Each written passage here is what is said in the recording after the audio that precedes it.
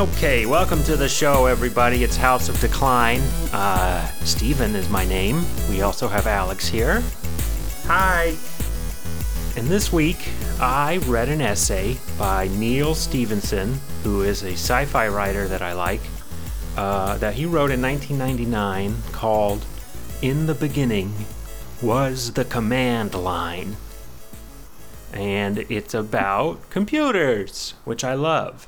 And so on this episode, we're going to talk about technology and how crazy and complicated it is, how you can do different stuff with it, like connect all of the computers together, and then that's it. That's really all.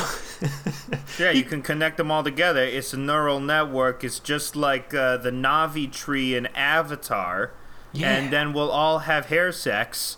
Actually, that's coming too, because they have those like fleshlights that are like that you can have sex with a person electronically, right? Right, and as tweeted out today, I think Elon Musk has invented a way to get a monkey to suck off a computer, which was that was put out today. He's connecting a computer to a monkey's brain, and then the monkey starts blowing the computer. It's crazy.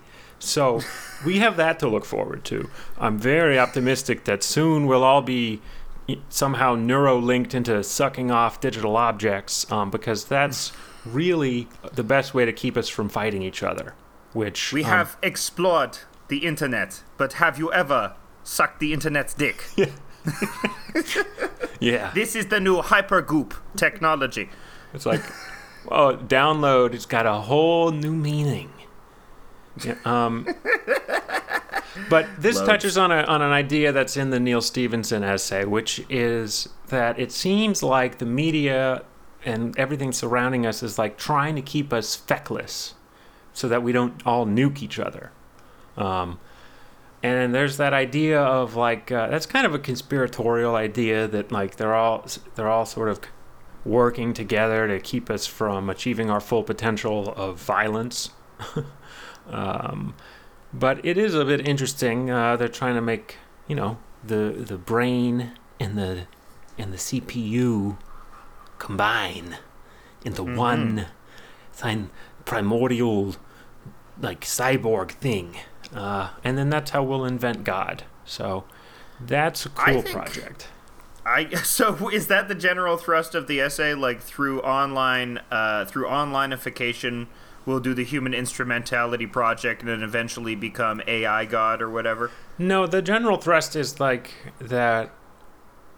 The general thrust is that we should all be using Linux.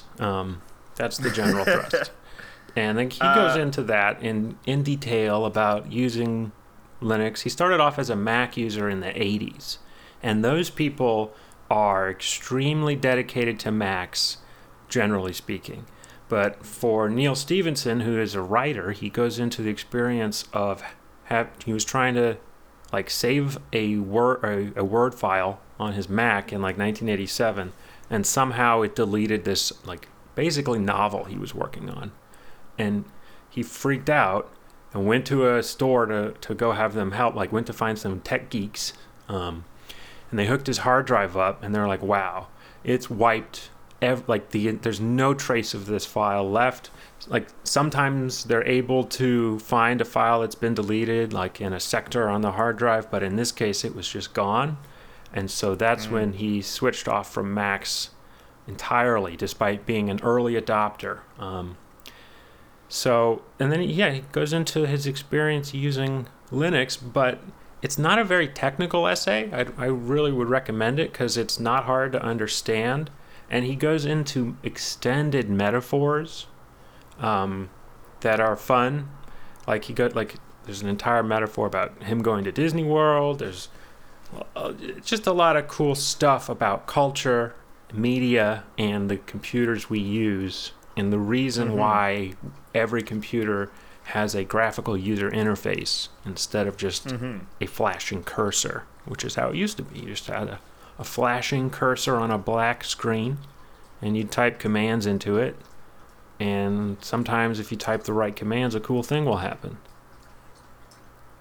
So But now Yeah. you have like something that's more human oriented or more like I wonder what I mean Neil Stephenson's still alive. I shouldn't be saying that, but so I wonder what Neil Stephenson's reactions to stuff like Second Life and World of Warcraft and stuff like that, or Twitch, Yeah. even example, No, he has which a is book- still a graphical user interface. Yeah, he at has its a heart, book. but it's a He has a whole book of sort of surrounding what happens when you're inside a video game.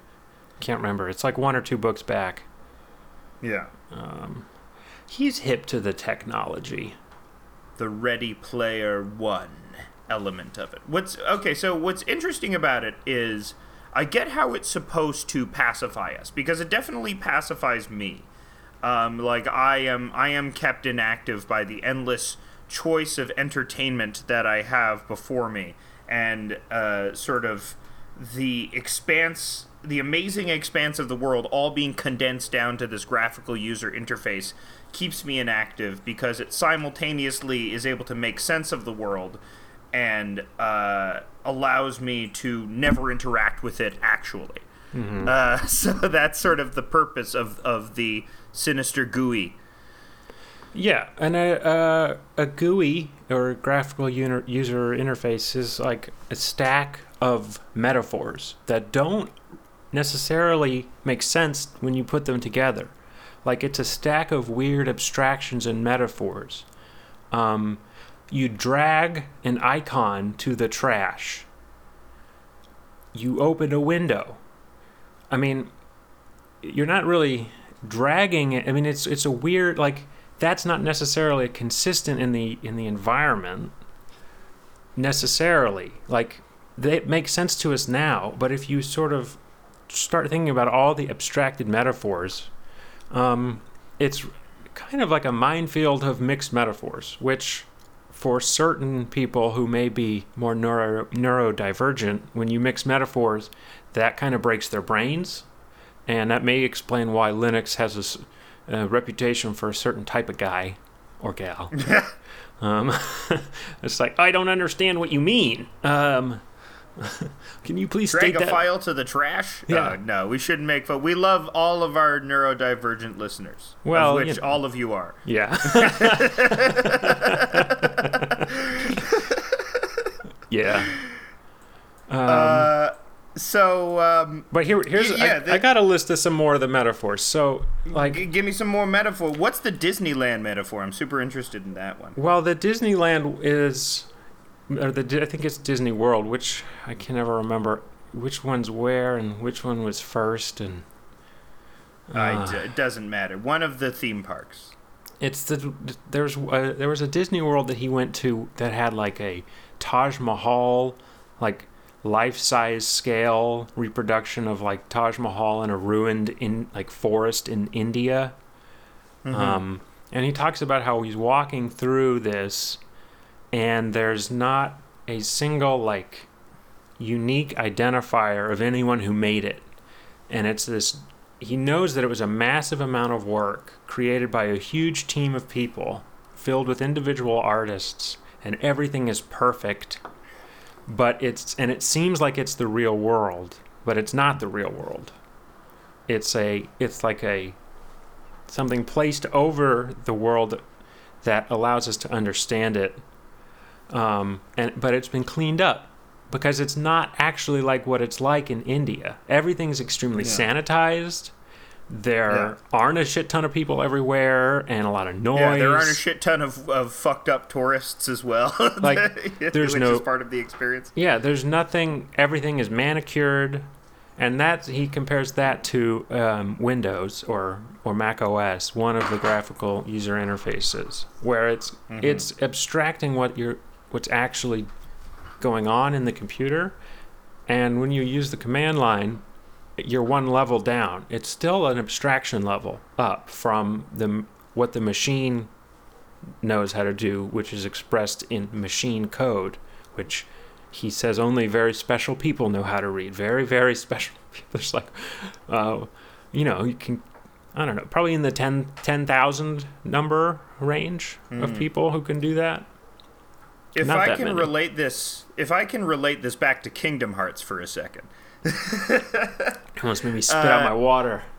So in Kingdom Hearts and in the new Space Jam Legacy movie and in the Emoji movie, you see a lot of they travel to different websites or different worlds, and those are conveyed as little planets.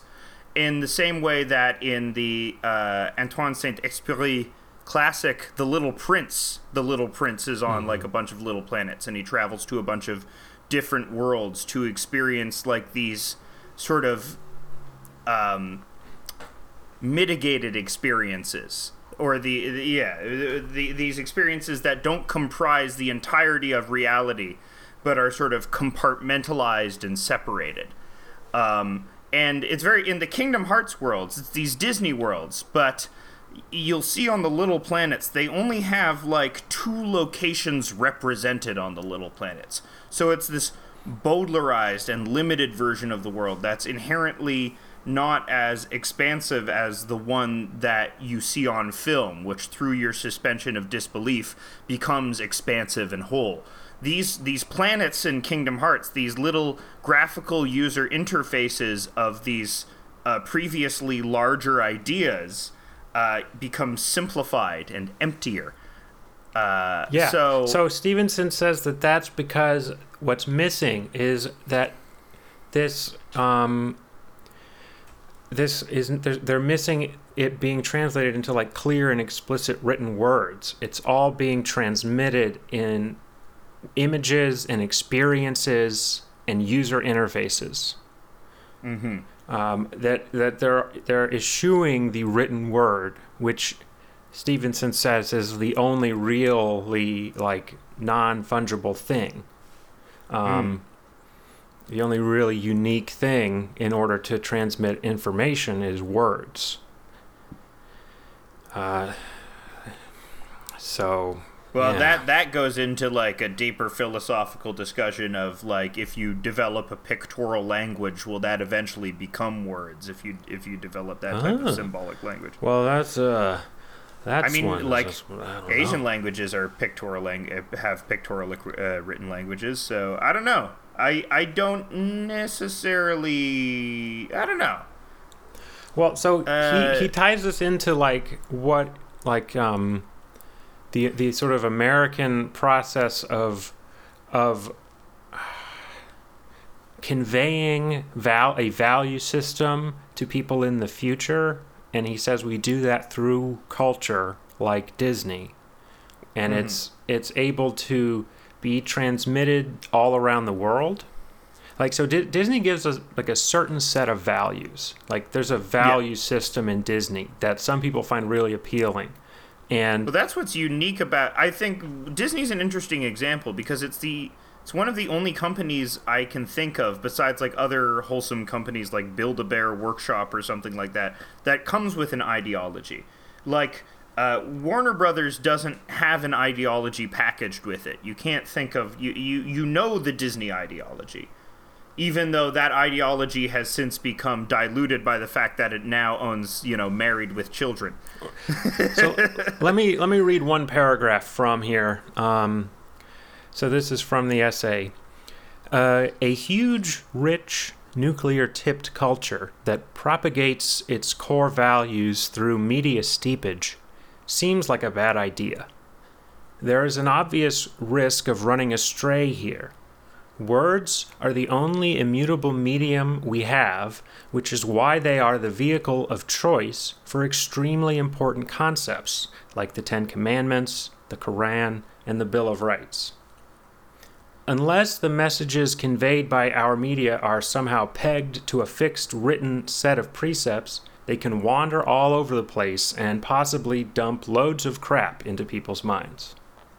And that's kind of what's going on with QAnon, and what's being exploited in people's minds is being done by people who understand technology and who use computers without graphical user interfaces.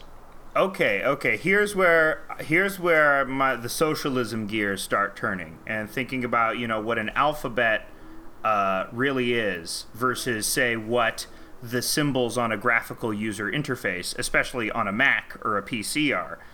what those symbols are corporate-owned language. That is privately owned language that you have a license to and that you are using, and that if we're not careful will become the parlance of our general world, and as such, all of our language will be mediated by the powers that be.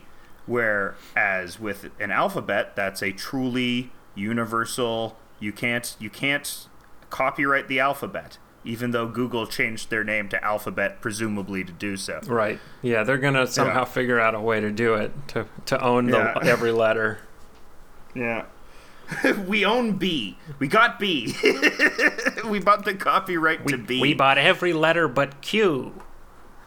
Oh no, Jim Watkins owns that. Jim Watkins figures out how to buy Q. I bought the letter Q. That's what's also interesting about, and the direct counter to the Neal Stephenson essay is that while these graphical user interfaces pacify us, what Q represents is a shift in this paradigm where these graphical user interfaces actually can radicalize us, maybe not in the direction that Neal Stephenson would like, but definitely we've seen the power of this to actually activate people in a way that it hasn't before. And I think from the very early days of 4chan was weird because it was able to mobilize because it seems organic and it seems like you're convincing yourself to do it, which is what's the interesting thing about anonymous activism or like stochastic activism like that. Because in the early days of 4chan, all of these shiftless, apolitical anons went out to protest Scientology in droves. In huge numbers that, like, none of these people had ever gone out to protest anything before, and they went for this because they had all convinced themselves. Yeah. That this was something that they had decided on, when really it was decided by themselves and the group. And Jim Watkins, I don't know how savvy he is. Maybe Ron Watkins understood this more and explained it to Jim. Ron and Jim Watkins, for people who don't know, are... basically, they are QAnon. They're the owners of 8chan, and they are genius internet trolls who are also some of the worst and most opprobrious people on the planet, just to look at. They're just the weirdest fucking looking people on earth. But Jim and Ron Watkins understood the power of this stochastic form of media interface to... get people active, because it makes it seem as if you're not taking orders, but rather acting on your own instinct, which is why I think it's more powerful in activating people that way. So I think this is sort of like maybe a new paradigm that Neal Stephenson didn't necessarily predict with his 1999 essay. Like what Chan culture and what anonymity and that type of thing does to how a person brings their online self into the real world. Yeah, I mean, he doesn't go that far. Internet culture was not a huge problem in 1999. It was thought to be a very, very cool, like, techno-utopia type thing. Yeah, absolutely. And, I mean, it is the paradigm change. Like, it's interesting to me that in this Q documentary, all of the people who are really into it don't actually use 8chan because they don't like the interface. And they're like, yeah, we get it cleaned up. We get a cleaned up version without all the gross stuff and the weird interface. And there's an under subterranean group of people who are pushing this stuff along because they know how the stuff works. They know how technology works. And it's easy to be manipulated if you don't know how technology works. Because you're presented with this interface that is causing you to go in a certain direction. Like, it's like driving a car that you can't turn left in. The steering wheel stops when you try to turn it to the left. You can only make right turns. And if that's the only car you've ever had, you'll never even know that you don't have to make a huge U-turn every time you want to turn left and then make 3 right turns. I just like that character that you've just created, and I imagine his name is Barry, and he lives in the north of England, and he's like, oh no, I'll just keep making... Oh, every trip takes me like 70 minutes, because I don't know how to lift her. I'm not an Amber Turner. Zoolander. I related to that movie. And, I mean, if you're... So the two groups that he identifies are the Morlocks and the LOE, or the LOI, from H.G. Wells' Time Machine. Yeah. And the Morlocks are the ones who know how everything works, and they are the computer programmers and the technicians at Disney World. And the LOI are like the middle to upper class people who can afford to pay for the fruits of their labor. Stevenson is showing his class here by not talking about poor people at all. But the intersection of poor people and technology is always a couple years behind, and has been made worse by assholes like Mark Zuckerberg, who does stuff like gives everyone in a developing country a Facebook phone that can only connect to the internet through Facebook. So millions and millions of people in developing countries only ever experience the internet through Mark Zuckerberg's fucked up brain. Mediated corporate language. That's what's happening. Yeah. Trying to own the goddamn alphabet. Yeah. Facebook is trying to own the internet. And what we have now is a competition of about 4 to 5 companies trying to own everything. Amazon is the closest. Amazon is closest to owning everything.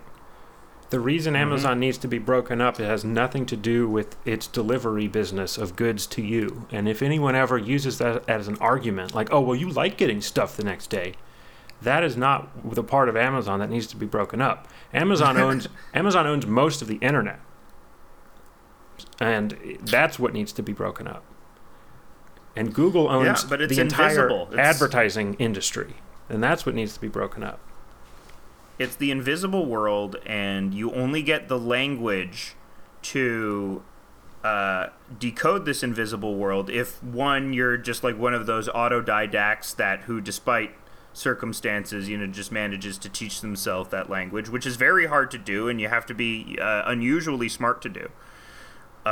Or you go to college and you get the education and you have the money in order to decode this language. It's like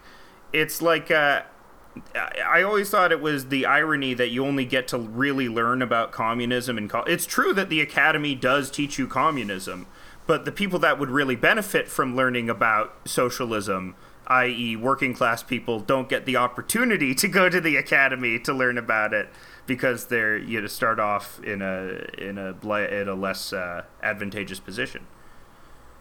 Yeah. But I'm not saying, if the Bessemer Amazon unions had read the Communist Manifesto, No, I'm kidding.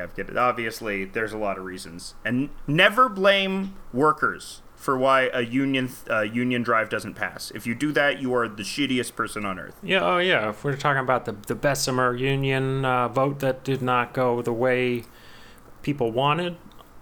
It did not, and they crushed it. Although there were there's an asterisk. There was vote tampering for sure, but I still believe even with the vote tampering, I think it probably wouldn't have gone through anyway. Yeah, I mean there's a problem in that Amazon could just decide to shut down operations in that entire state. Oh wow. Yeah, big asshole outside my window. Are you on a freeway? Are you on an interstate? Alex, what? Are you? What is the word? Houseless? No, abodeless. Abodeless. I'm lean-to-less. That's mean. There are a lot of lean-to-less people out in the yard. What were we talking about?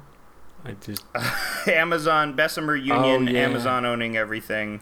Oh, yeah. So Amazon could probably just pull out of that entire area and just set up a shop in a different town. And they have that. That's like. And then those people are fucked if Amazon does that. So there's literally an episode of The Office where this happens. Yeah. I mean, yeah, I don't blame them at all because there's probably not. The thing is, there's probably not a better job around right now there.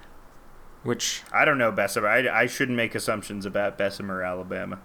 Well, I feel like that might be the best thing going. And if they decided to do a union, and then Amazon was like, okay, we're gonna put our factory in another town. Goodbye. That would suck. It employs 3% of the town, which is a pretty significant number.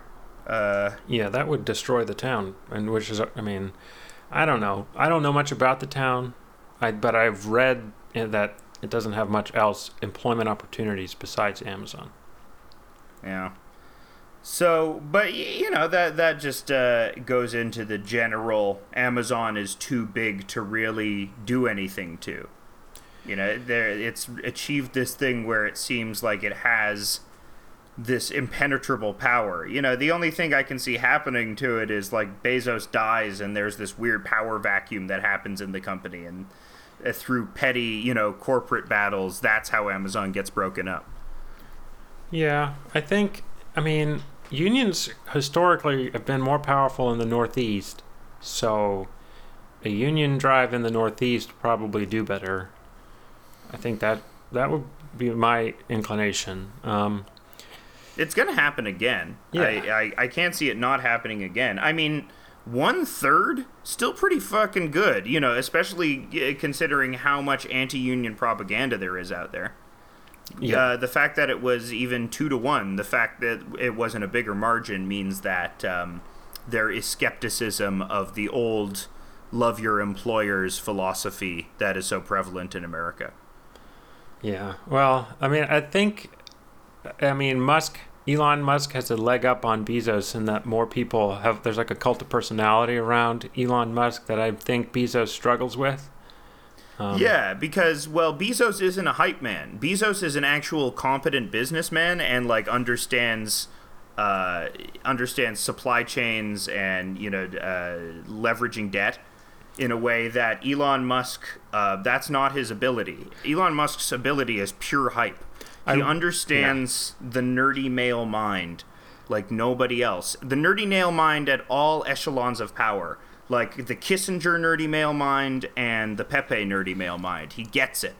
And he understands what makes them excited, what gives them boners. We should send Elon Musk to... Elon Musk should go take out the Jim Watkins.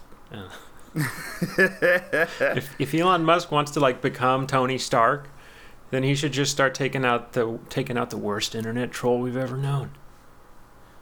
I think Elon Musk would probably like Jim. I think Jim Watkins and Ron Watkins are probably into Elon Musk. But Elon Musk shouldn't be into them. Embrace the light, Elon Musk.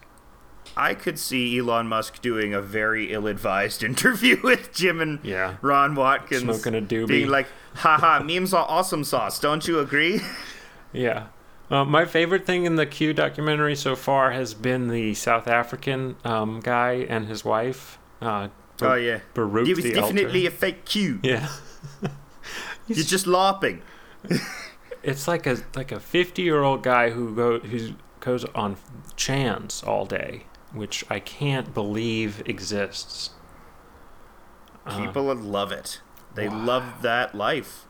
It's the GUI, even though it has a bad interface, it's I think that interface leads to this sort of conspiratorial thought. It's important that there's all of this random horrible shit surrounding the Q drops, because that's what gives you the satisfying nature of you feel like you're a detective and you're going to the depths of the internet alleyways to meet Deep Throat or something like that. So it's part of the mystery, and the fact that you have to really search and scour and interact with a lot of nefarious characters is part of that sort of fantasy element. That is why people are so propelled into activation by QAnon, I think. Well, mark my words, there's going to be a Q Linux OS that gets put out pretty soon. I'm betting you. And it's a little worrisome, but that the tech companies are the major tech companies are starting to ban right-wing people. I think that's bad because they're going to go to the free stuff, which is Linux, and then Linux is going to be overrun by alt-right weirdos being racist, and that sucks.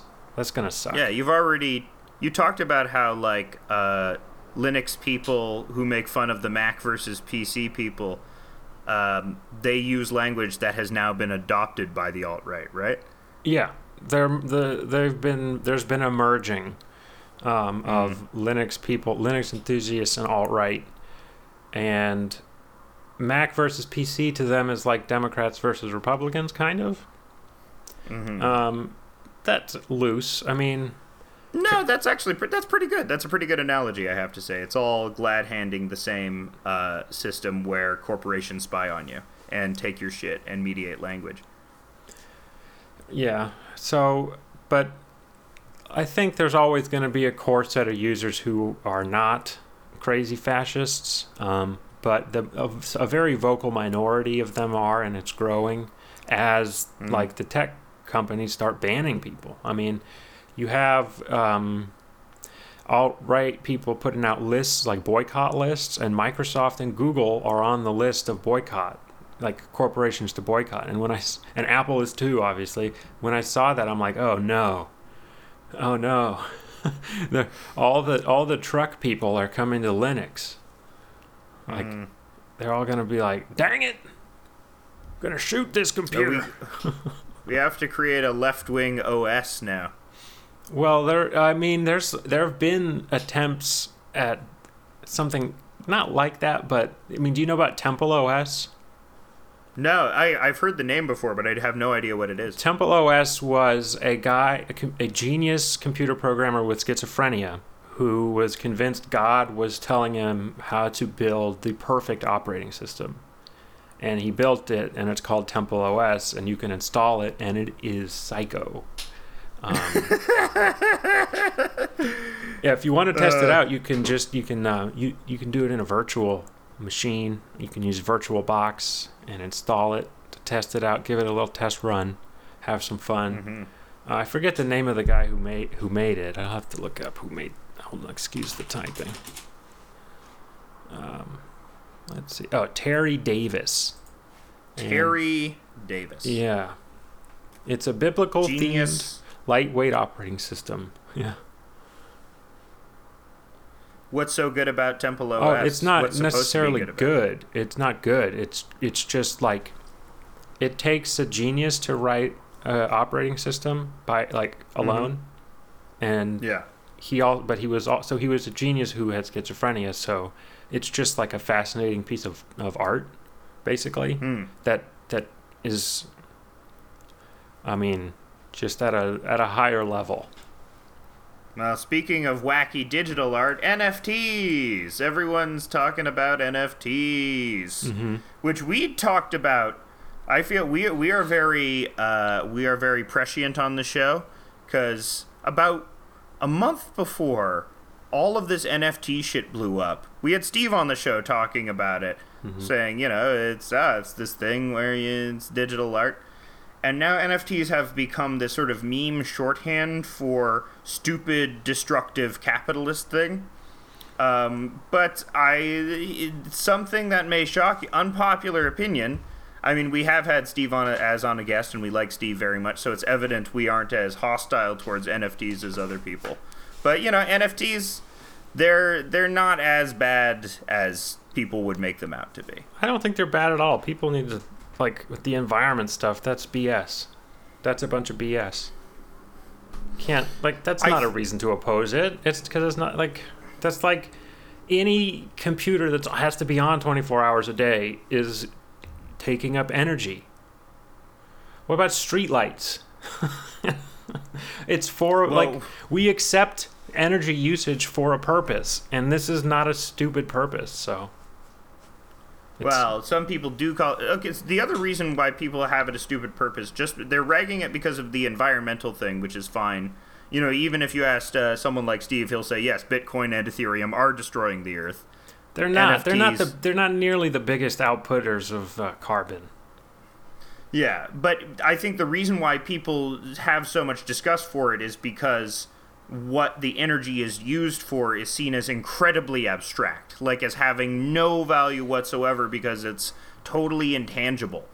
And so there's this philosophical hatred of NFTs as being this sort of, oh, you just own a JPEG, when that's not really it. What you own is a certificate of authenticity that is, provable using proof of work logic, like right? the only person who can really ideologically oppose them is like someone like Banksy, who's like all like all art should be anonymous, and it should not be attributable to anyone, and it should be completely free all the time.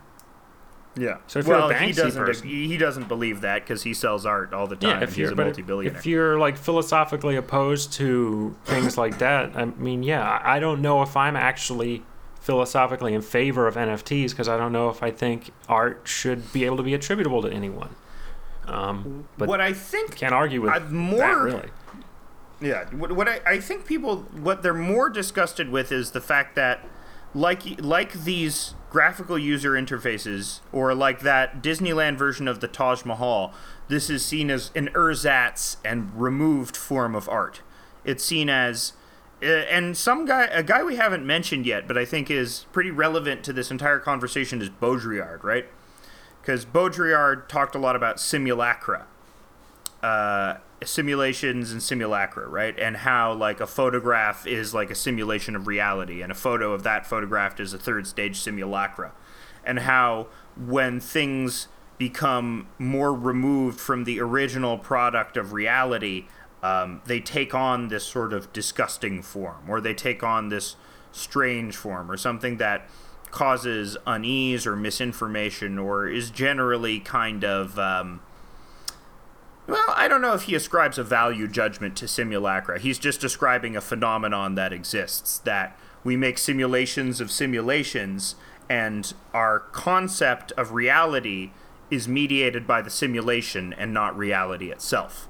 And I think that's what people dislike about NFTs more than anything, is the fact that this is an abstraction of art. Like when you own a piece of art, like traditionally you own the canvas, you own the physical piece of art, you can look at it, you can see the brushstrokes. If you're cavalier, you can touch it if you want. And the idea of that artwork just being in a digital space and not being tangible and being infinitely reproducible if you just take like a screenshot of it or something, it is lesser than the actual physical object. Yeah, but we have this paradigm like in music. So if you don't know, Taylor Swift has re-recorded her second album because she doesn't own the recording of her first album, but she does own the abstract songs.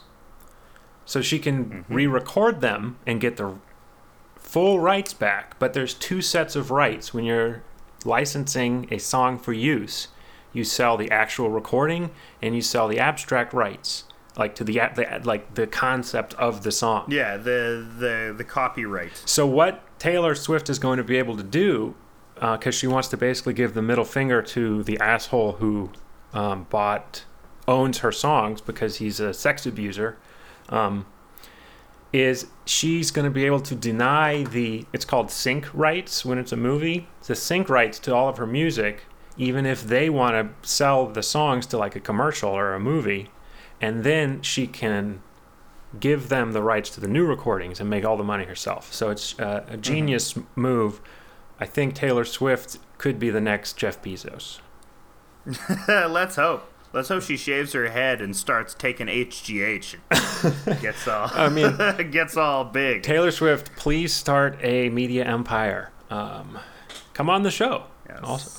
Come on the show, T Swift. We are big fans. Big fans. Yeah, the other thing that I want to draw attention to is art forgeries. So that's what I was talking about. Say you own a traditional piece of art, but in the art world, forgeries are a hugely common thing, especially of very valuable pieces of art. There have been endless stories about, oh yeah, this thing that was in the Louvre for years, turns out it's fake. The real one was in a German bunker and owned by Hans Blufeld.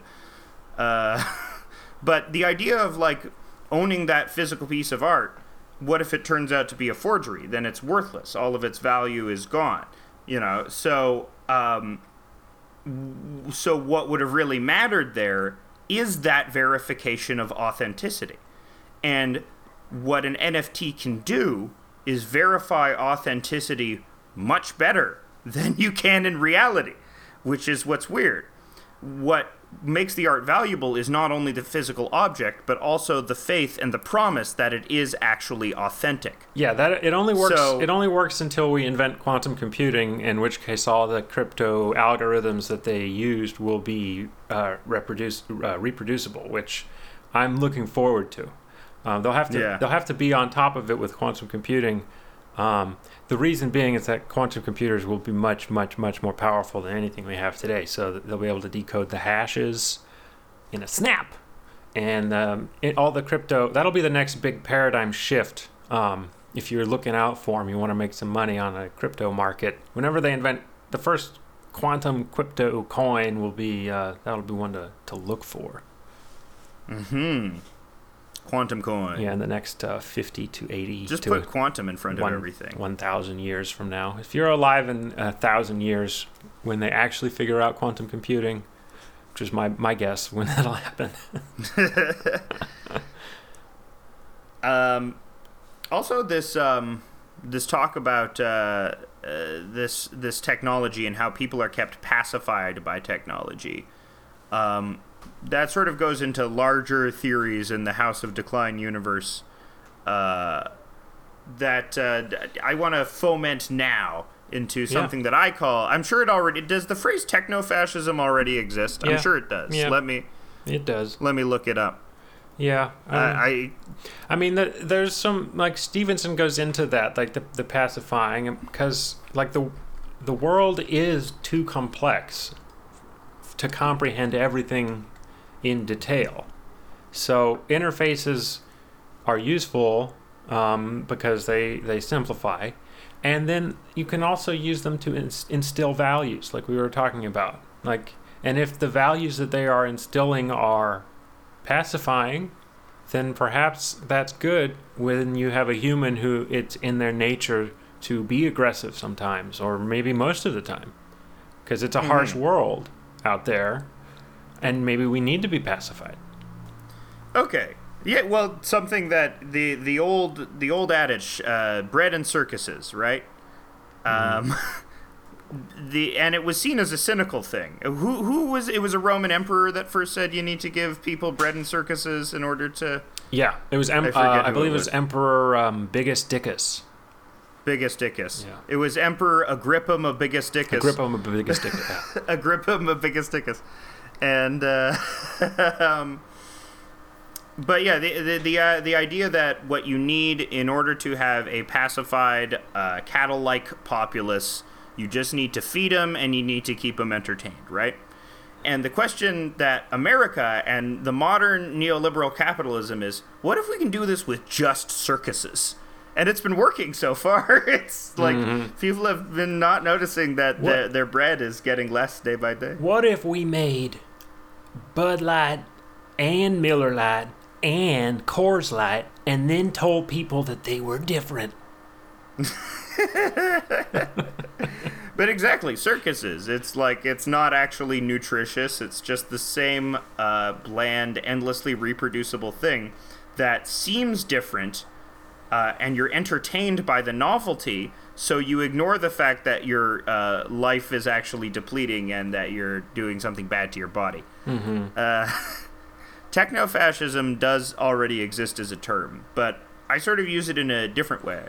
I see it as interchangeable with neoliberalism, because I think there is an argument to be made that the current neoliberal hegemon does kind of or can easily slip into a form of fascism. You know, like when Jonah Goldberg, that awful, shitty Republican commentator, wrote his book about liberal fascism, he may have been right, but for the wrong reasons. Because what we see with this new type of techno-fascism is the idea that this power elite are the only ones that should be given the access to this information economy, this flow of information economy, and they're the ones that get to mediate the language for the rest of the populace. And in doing so, in mediating that language, they can get people to be more compliant with genocidal or fascist goals. which in regular fascism, it's different than regular fascism, is through the tight control of the flow of information using technology, they can more effectively pacify people and stop resistance. You know, it's like, we know there are still kids in cages. Why aren't we killing ICE agents? You know, this is a why aren't we John Browning these ICE agents? Because of the internet. Because, you know, morally, we probably should. Well, there may be. Don't quote me on that. This is a satire. Yeah, that show. Was satire, but this is a satire show. Nothing can be taken seriously. 4chan notably has this like sticky that to the front of their page after someone threatened to blow up an NFL stadium. Do you remember that? Yeah. Do you remember when 4chan had to be like, nothing in the entire site is real, and everything is below this line is a lie? Yeah. That's just what all websites should say. Yeah. Even the New York Times, just to get out of any accountability. Well, because of various laws, they can't really be held, like, no one can really be held accountable for anything said on the internet, which is... I want to talk about one thing that get your input on, because we haven't talked about it yet. Okay. This thread came out. Did you see about the person who was visited by 2 highway patrolmen and blamed AOC for it? Did you see that? He blamed AOC for it? He says, yeah, because that thread came out. Yeah, it said, this guy said that 2 highway patrol officers came to my door because I said AOC didn't microwave my tendies on Twitter. Yeah. And so it turns out AOC had nothing to do with this whatsoever, you're saying? No, I don't know. I what do you think? My first thinking was like, that's awful weird, but like... There is absolutely no evidence linking AOC to this. But I do think that people have shown up to people's doors based on shit they said on Twitter? Yeah, I think that's happened probably more than people want to acknowledge. My thinking is this, is that guy has more than one Twitter account, and that he said something about AOC on a Twitter account that we don't know that he has, and that the highway patrolman visited him because he did say something fucked up, but just not on the one he posted from. And so people were, they couldn't obviously find it because they don't know about it. But he didn't say anything about AOC that was remotely a threat. It was just like, she has bad foreign policy. And then was visited by the highway patrolman over that? I don't think so. And then he's trying to say that this is an example of AOC has swung from, in the midst of about 20 minutes, from being a darling of the left to now a certified fascist. Yeah, well, she's the Jennifer Lawrencing of AOC is happening. You know, when everyone loved Jennifer Lawrence, and then within like 3 months, everyone just turned on her for some reason? Yeah. Because she was seen as annoying or problematic or something when she was everyone's special little guy before. Yeah. It's a massive overexposure, and then, hero worship will always do that to you. That's not to say that I think AOC definitely is a lib. She's a big lib. Like, you're not going to get... And she's like, her foreign policy shit is routinely bad. But, I don't know. What did you expect? What did you expect out of electoralism, baby? Well, yeah. I mean, you can't... We're a liberal country. We believe in the Enlightenment values. Pretty much everyone. I think the reason why people are so disappointed with the Bessemer vote is they think that everyone... I do think the paradigm where you're an online leftist, you kind of do think everyone else, or normal, quote-unquote normal people, share your online leftist values, when that is simply not the case. No. Most normal people are centrist libs. Sorry, that sucks, but that's the truth. Yeah, you have to figure out how to persuade them to join your side. It's a persuasion game. I think that's a huge battle amongst the left, is that, who should we be attempting to persuade? Because there is a certain type. I think we've talked about Daryl Davis on the show before, the guy that talks Klan members out of it. Yeah. Where that just seems like, yeah, it's good that you're doing that for them, but it's kind of inefficient in terms of, gathering a mass voter base or something like that.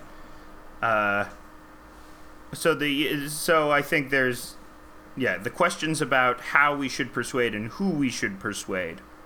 Like, should we try and seek solidarity? Like, I didn't, like, the AFL-CIO break up because, racist union members didn't want to break bread with black union members. Like, I feel like there's histories of the labor movement encountering trouble because the racist sectors of the labor movement couldn't form solidarity with their POC brothers and sisters. Dang it. Come on, past people. Get it together so the future people won't have such a bad time.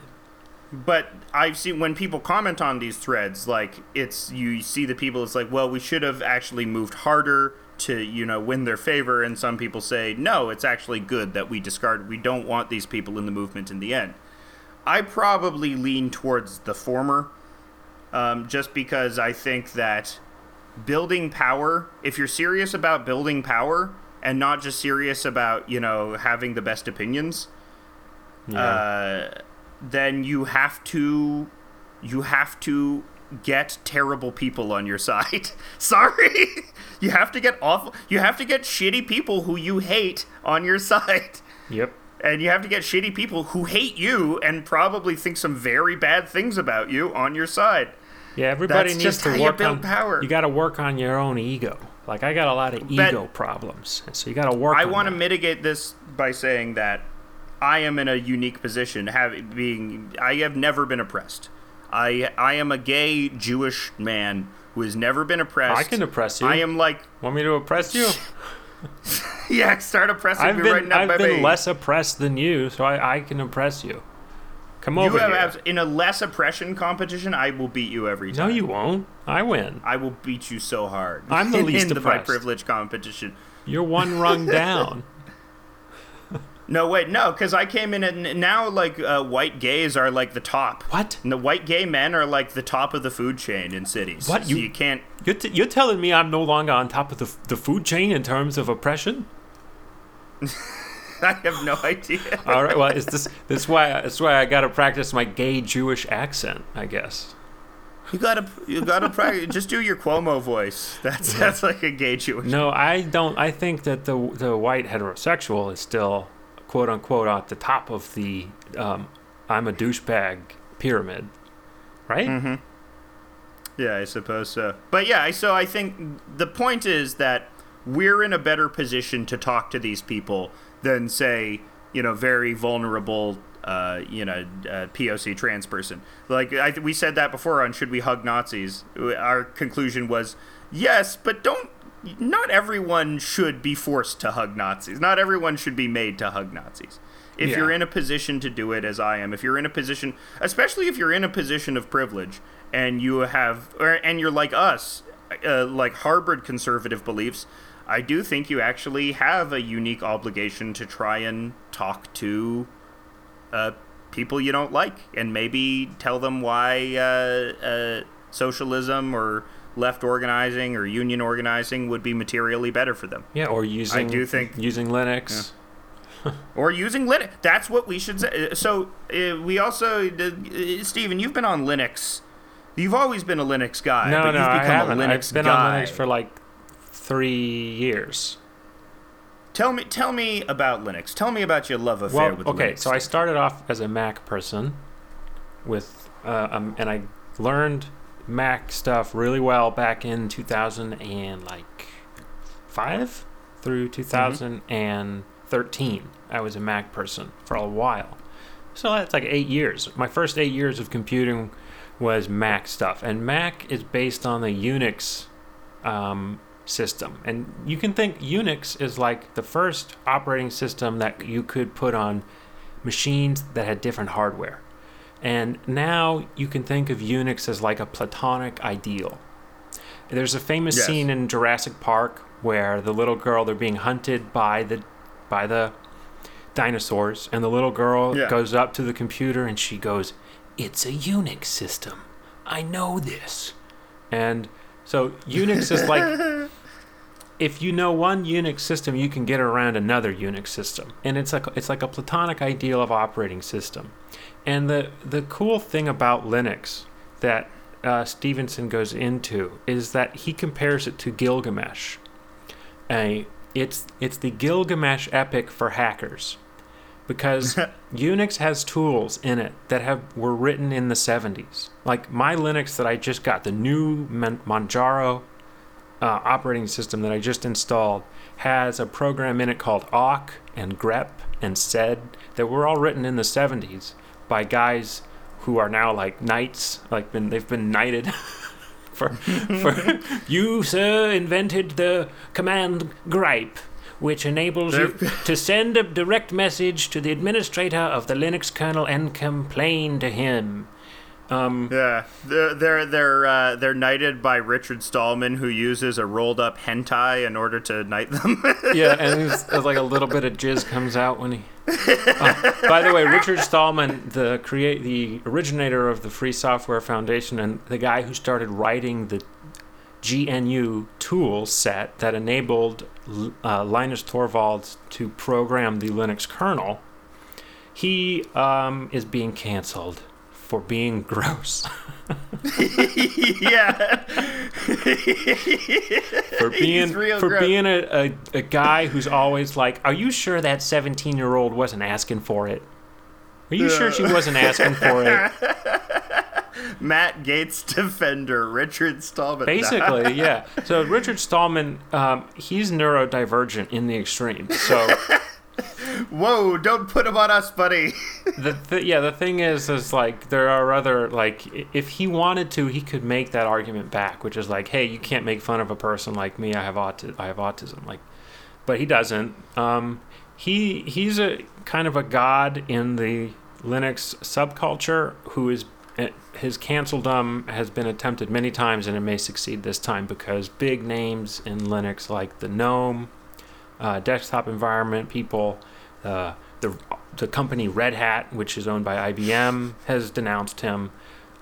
He's basically being denounced by everybody and being told to step down from the Free Software Foundation, which he started back in the 80s when he saw that Bill Gates was going to sell software, which was a new thing at the time. What's crazy about Stallman is he's one of the most moral, principled people on the planet, who actively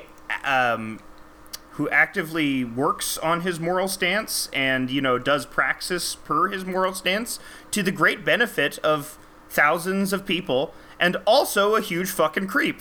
So it's like, what are you gonna do? Yeah. I don't know. But back to the Gilgamesh comparison. Linux is like the Gilgamesh epic because it's like it's been added to and combed through over the past now 30 years by hackers, and there are notes in it that date back to the 70s. Like, you can find manual pages that date way back, and little jokes and Easter eggs are all hidden over it,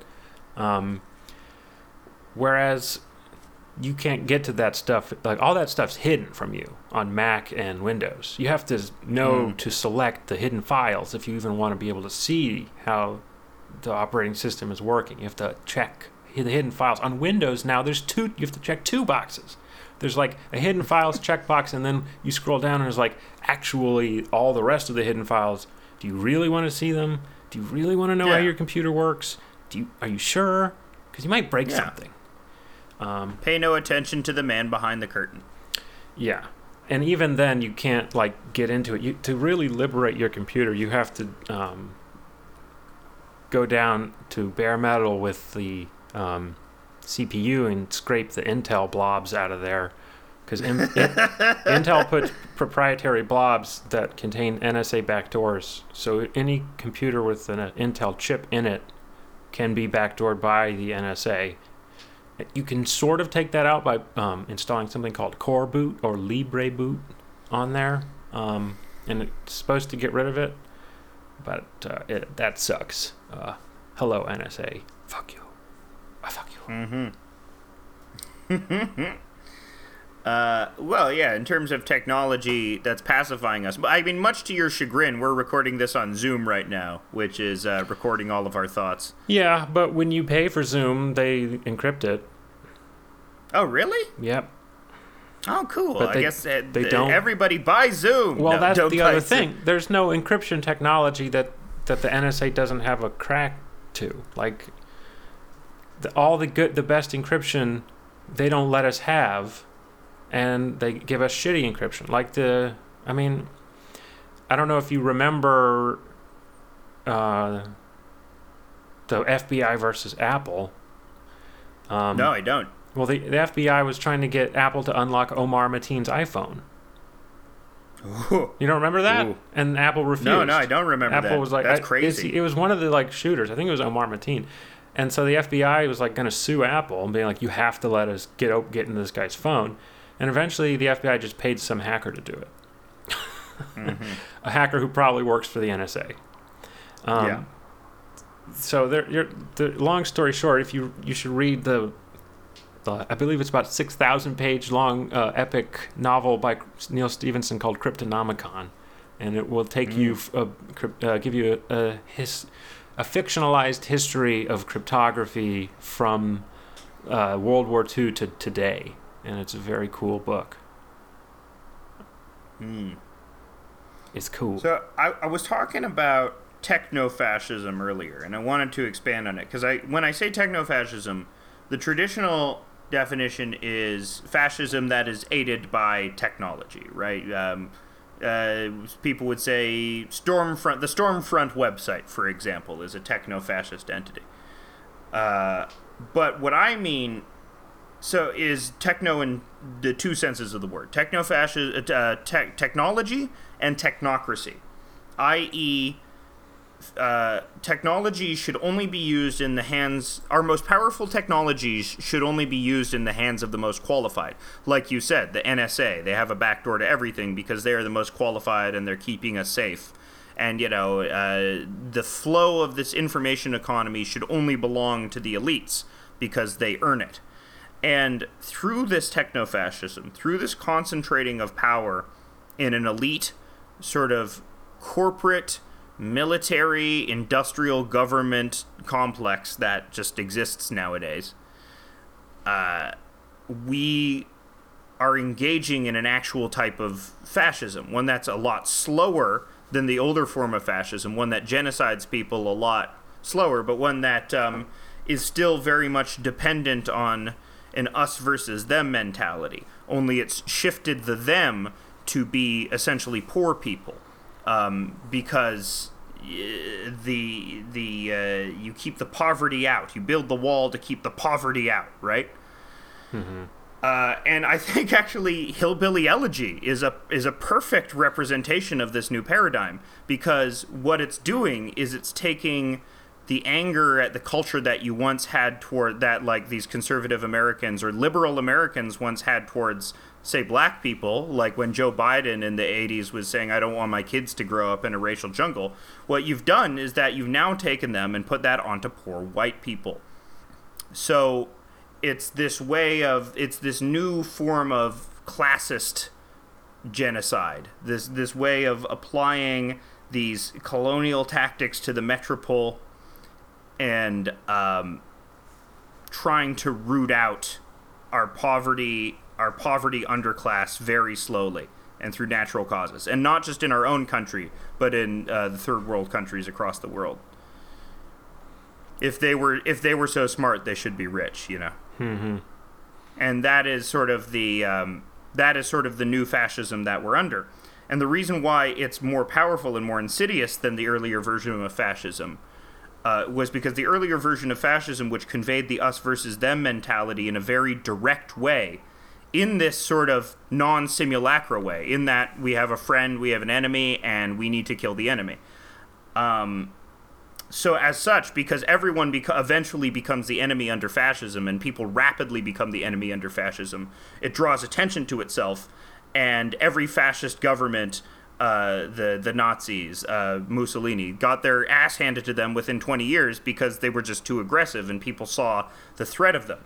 Whereas with this techno-fascism, because it abstractifies so much, because it abstractifies the friend-enemy distinction so much, and it becomes unclear who we're drawing as our enemy. It seems as if, no, the poor people are our friends, when really, actually, coded into the language of this late-stage capitalist neoliberal techno-fascism is this genocidal ambition towards the internationally impoverished.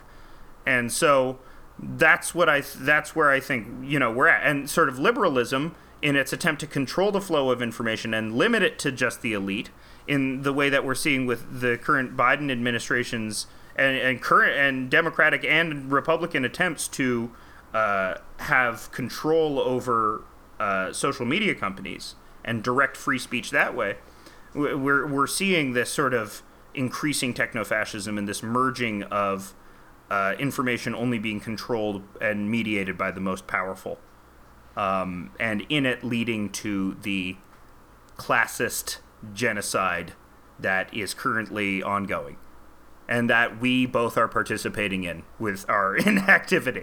And all of you listeners are too. Well, you so can feel good about yourself. You can work against it. I was thinking by just developing competencies that will enable you to act outside of the frameworks that they try to force you into.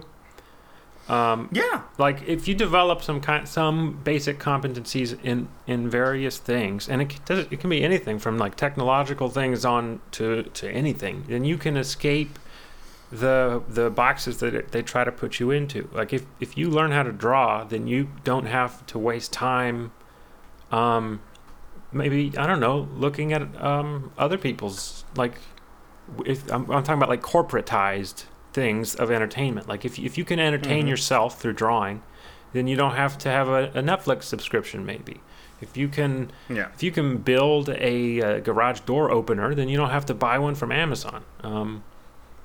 So if you can learn to code is what we're saying. Well, look, everyone should.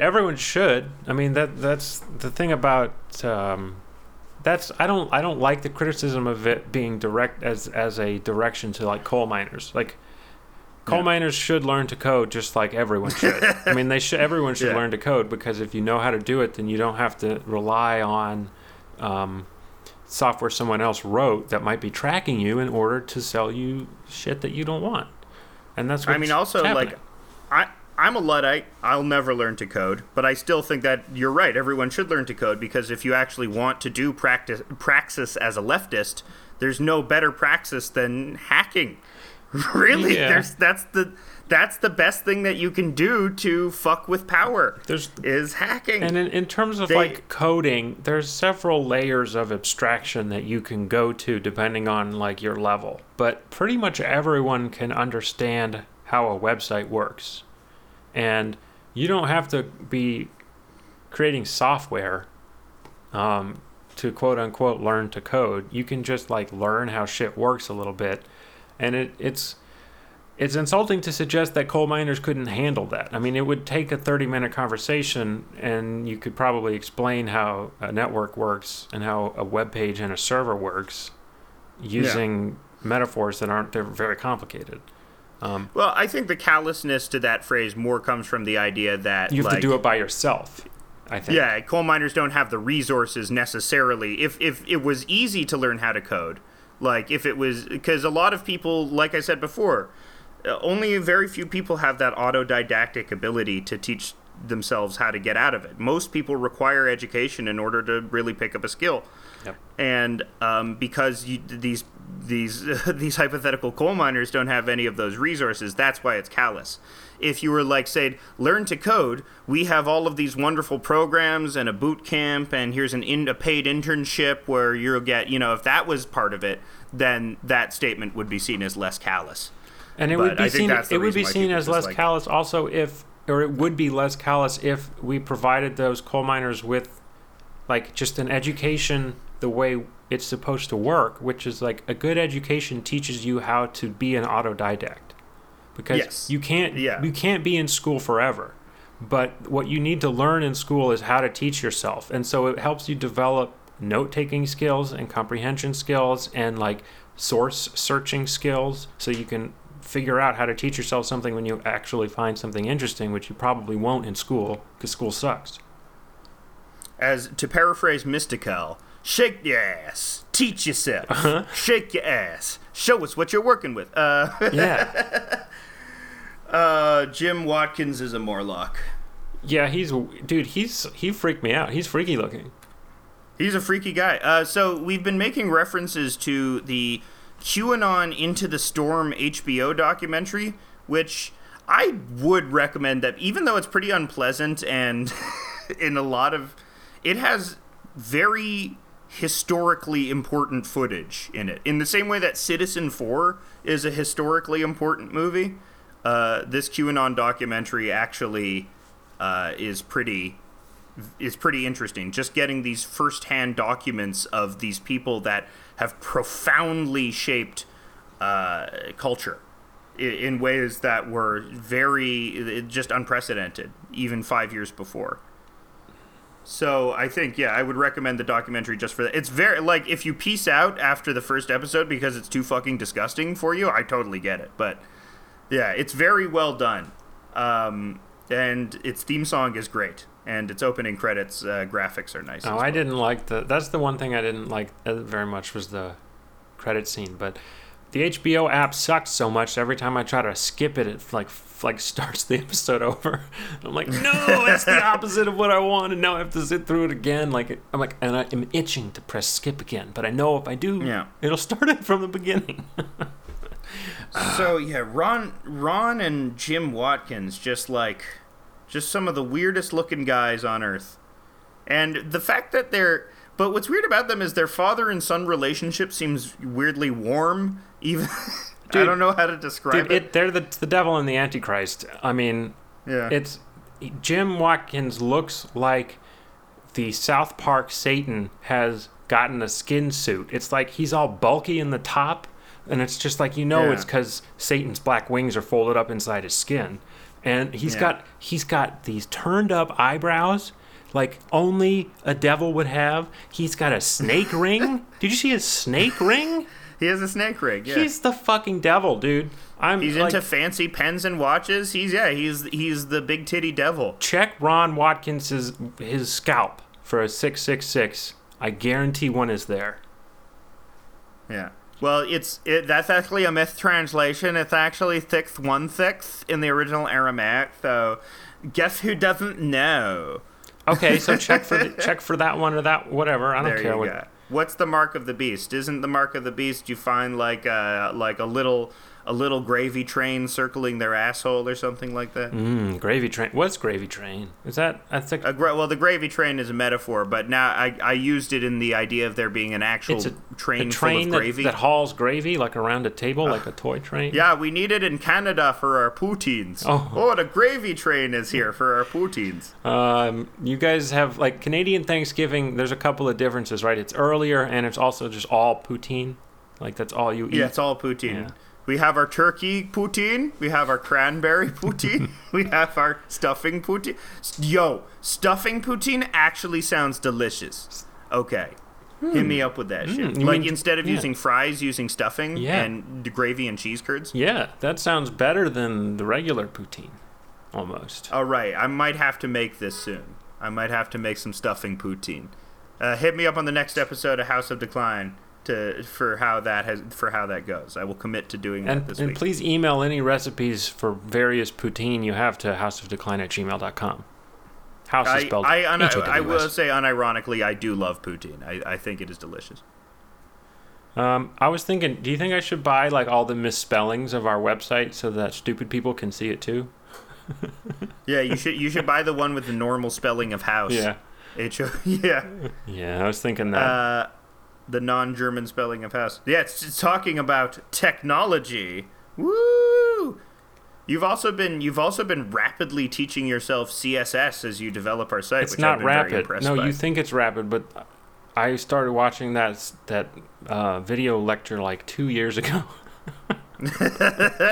Well, it's bearing fruit now. It seems rapid. It takes a while to teach yourself stuff. Like it. I mean, because I can't wrap my head around that shit at all, which is why I'm very impressed. I think you could. I'm sure if I took time to do it, I know if I wanted to, I could do it. But it's the key is wanting to, and you actually want to. So like, I'm impressed by your desire to. Well, I haven't done anything cool yet because it doesn't actually do anything. Like once we get the forum up, then running that forum It'll be fun. We should definitely make a House of Decline forum where people can log in and type a little question. Yeah, I would like, a free something awful. That's also not, Low-Tax finally got kicked off of Something Awful. What a weirdo. I never went on Something Awful. Oh, I loved Something Awful deeply. It really informed my humor on a lot of stuff, and it was really this, what was interesting about it, too, was all these people just doing it for free, like doing these really elaborate, extended, well-researched comedy bits, essentially, just for each other, because it had that sort of culture of elitism in a way, where it's like you were all in competition to see who could be the funniest or the cleverest. Whereas I feel like and the fact that it had that like $15 entry fee as a gatekeep to this sort of elitist society was pretty interesting. But it's always why the comedy was so unique and specific, because it had that sort of way to curate its users who were like really serious about trying to make other people laugh with weird internet shit. Yeah, I think that's why I never did it. I didn't want to pay $15. Yeah, I'd never lurked the forums. I was never a forum guy. I just liked their front page stuff like Comedy Goldmine, and although it turns out their Flash Tub animator Schmorky was an actual pedophile, so bad news on that. That's why Flash has been removed from the internet. Yeah, too many actual pedophiles were using it. And it's also incredibly insecure. It like hooks into your video card. It's very insecure. It's like more insecure than Issa Rae. Like if you is that because she has a show called that. She has a show called Insecure. I thought you were just being mean. I'm sure in real life she's very confident because she's a beautiful millionaire. You just being mean to that person for no reason, dude. No, wow. She's no. Wow, dude. Issa Rae's fine. Wow. I don't know anything about Insecure. It seems like it's a very middle of the road, competently made show. Actually, I watched it. How did you like it? It's like, it's okay. It's not really my type of show. It's not for me. But I saw the whole thing. It's pretty good. Like crazy, like it's like fucked up relationship stuff happens, and like they're all trying to find a relationship and a job, and it's like a be in your 20s type movie, type show. She seems like a good writer. Like I've never seen it, but from what I've gathered, her fame doesn't seem to be unearned. She seems to like genuinely be very talented. I mean, there's everyone's fame is undeserved. There's no famous person deserves to be famous. And if you talk to a lot of them, they all probably were like, I kind of wish I wasn't famous. No, if you talk to the good ones, they're like, I wish I wasn't famous. Yeah. I think people that actively seek fame, including me, are psychopaths. Oh, you crazy. You so crazy. Why are you so crazy? I'm a crazy guy because I'm searching for that social community that especially Twitter, which is all about craving the approval of strangers. It's all about attempting to get strangers to like the things that you say, in my view. I mean, people use Twitter differently, like just amongst their friends or to like as journalistic things, but the way that I use Twitter and a lot of other people use Twitter is to like gain approval. Am I clever enough? Am I clever enough? Mm-hmm. All of these hearts say that I am clever enough. All of these retweets say that I am clever enough. So, talk about a pacifying graphical user interface, or one that, convinces me that I'm doing something when I'm actually doing very little. Or one that, gives me that simulacra of community, and as a result makes me pacified, makes me feel like I'm actually participating in something. The sense of community is from their brilliant interface. It's not real because no one knows you. No one knows who you are. No one, and if you when you're interacting with someone on Twitter, you're not interacting with that whole person. You're interacting with the stupid bullshit they said to get you to interact. So it's like, let's try to get as many people interacting as possible. See what happens. And I don't know, I should probably quit it, but I want to try to promote the podcast on it. So I mean, I like Twitter. I think all social media is bad, but Twitter is definitely the one that produces the funniest content. It's definitely I heard someone call Twitter 4chan for libs once or something like that, and I think it's pretty much like that. Yeah, I guess so. I mean, the thing about Twitter is that you can't get groups of discussion unless you go into like the DMs and have DM groups. Yeah. Like 4chan you can go to a board that's only supposed to be about one thing. Like you can separate your technology from your video games, from your artworks, from your politics, to every topic. Yeah, but I think Twitter does that just by having accounts that are very focused on one thing. Yeah. Like as opposed to having 40 boards like 4chan has every user is a board. Every user is a forum unto themselves, which is a weird format. Yeah, but a lot of people so many people don't actually post that much or use it that way that there's no way of grouping people. They make you make lists, like you can make lists of users, but the 4chan's competitors Reddit, really, with the posts and the boards. Twitter's like, I don't know. It's kind of unique, I guess. There's a Twitter clone that the right-wingers are moving to called Mastodon. Fun. Yeah, sort of. There's something called the Fediverse or the Fediverse, Fedi, Fediverse. That's like It's not based on FediWap? No. It's like a decentralized, everything's decentralized stuff, like because they're all getting kicked off social media for being racists and hateful and vaccine deniers. But that's a thing. That's should we be kicking off these Nazis, knowing, or maybe these aren't Nazis, or some of them must be, but should we be kicking off these awful people? Does that set a bad precedent for this encroaching techno-fascism? Yeah, I mean, we can take Trump. Let's take Trump. Should Trump have been banned from Twitter? I mean, no. I say no because I love his tweets. But he encouraged the big erection at the Capitol. Yeah, he encouraged. But should Joe Biden be banned from Twitter because he did an illegal war in Syria? No, but he didn't. He didn't encourage insurrection. Is what I mean. I guess, one thing is too far, I guess. Yeah. But what are you going to do? Well, it seems Alex's video is frozen. Oh, good old Twitter. Good old Jack. Jack Dorsey in the back. All right, Steven has paused. There's something a little wrong with this video call. So what I am going to do is I'm going to say that this episode has been about technology. A wonderful, wonderful episode about technology. And I want to... Oh, I'm reconnecting. And while I'm explaining everything away very smoothly... Dude, ignore the man behind the curtain. Ignore the man behind the curtain. We're getting our technical difficulties rearranged here. Talk about how our communication is mediated by technology. Even on this recording, the company that owns my communication with my co-host Steven is now mediating my language. So, what do we learn from this Neal Stephenson essay? I think we learned that we're in a world of simulacras, and that we try and escape the fantasy matrix. We try and claw our way out of it. But it's no good, because it's just matrices all the way down. Okay. This is House of Decline, and I love you all. Goodbye.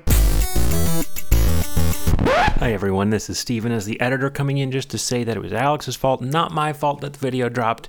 And I told him not to stop recording, but he did anyway. So there we go. See you next week. Bye.